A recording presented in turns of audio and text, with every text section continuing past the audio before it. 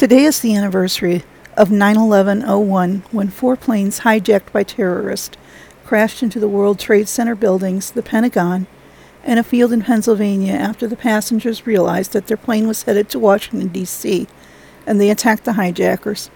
It was the first foreign attack on American soil since Pearl Harbor, and it was totally unexpected.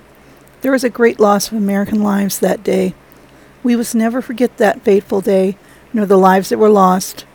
Many things changed in America after that day. Where were you when you heard the news about the planes crashing into the World Trade Center buildings? I was working at the now-defunct Walnut Street Securities, a broker-dealer affiliated with MetLife.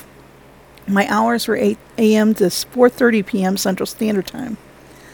There were 4 TVs hanging from the ceiling at our reception area, which were tuned to the financial news channels. When I got to work, the news channels were broadcasting the news about the plane that had hit the World Trade Center. I went to my desk and clocked in, searching the internet for any news or updates.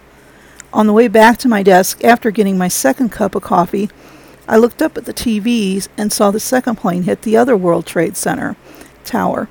Everyone at work was in shock, and no one was getting any work done anyway, so the powers that be let us go home at 11 a.m. I watched the TV all afternoon after I got home from work. There was no Twitter or Facebook back then, so I had several browser windows open to news websites such as CNN, MSNBC, etc., and kept refreshing them to see if there was any updated news. I and many others watched in horror on TV as the towers collapsed and people jumped from the buildings. I had a browser window open to the message board on RaptureReady.com where my friends and I had a long thread going updating everyone on what was happening.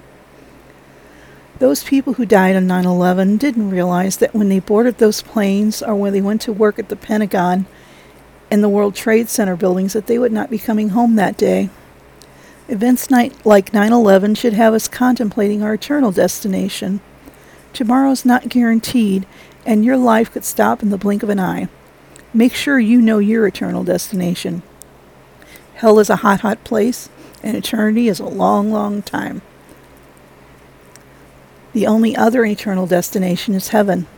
There is only one way to get to heaven, and that is through Jesus Christ, God's only Son. If you would like to make Jesus Christ your Savior and assure your place in heaven, please leave a comment here and with your contact information, and I'd be glad to help you. And if you have the opportunity today, thank a first responder. Many first responders lost their lives and or became permanently injured or ill from rescuing people from the World Trade Center collapses. These people could have chosen a different line of work, but they did not, and for that we should be grateful. I'm thinking about my friends Jason Bloom and Steve Cange, who are first responders, and I am thankful for their service. September 11th has now been designated a National Day of Service and Remembrance, in honor of all those who lost their lives that day. It's also known as Patriot Day. I think we should go one step further.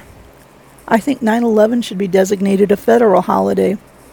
Everyone should be off work that day, not for holiday sales or party activities, but for solemn remembrance of that day and those who lost their lives. We must make a conscious effort to never forget what happened on 9/11. If we do forget, there is a real chance that the U.S. will be attacked again, and you and I could be the victims this time. Thanks as always for listening. Catch you next time.